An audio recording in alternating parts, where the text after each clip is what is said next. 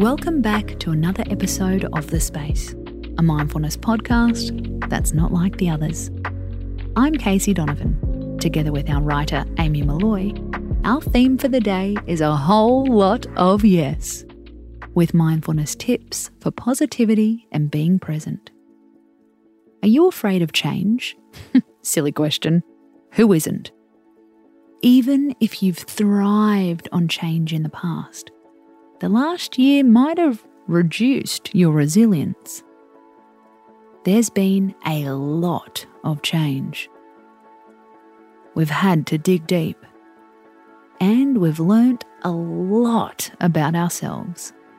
That's why we loved this wisdom shared by author Karen Soul-Mansom in an Instagram post. When I was having my home painted, wrote Karen, I went through a time when it looked horrifying. Furniture was piled up, earthquake style. Paint splattered, dropped clothes everywhere.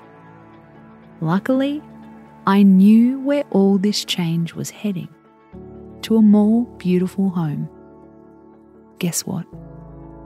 When you're going through changes in life, sometimes all you'll be able to see is mess everywhere. But you should stay open to the possibility that things are on their way to looking better than ever. We can all identify with that feeling. Sometimes change can look messy and strange, but there's self-improvement on the other side. Think back to a time when you were in the middle of change. Maybe it felt like chaos and life was piled up, earthquake style. How long did it last? How long did it take to calm? Was it worth going through the rubble to reach the other side?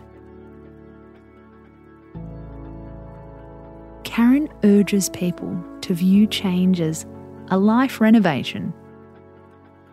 Would you want to live in exactly the same house forever? Probably not. Sometimes we have to pull everything out of the cupboards, rip up the carpets and tear down a wall. So, if you're going through change right now, trust the process. Your life renovation is happening for a reason, and you just need to keep going. Somewhere in the future, you'll be resting on the other side. You've been listening to The Space with me, your host, Casey Donovan, a podcast written by Amy Molloy. Tune in tomorrow for another uplifting episode. Until then, space out.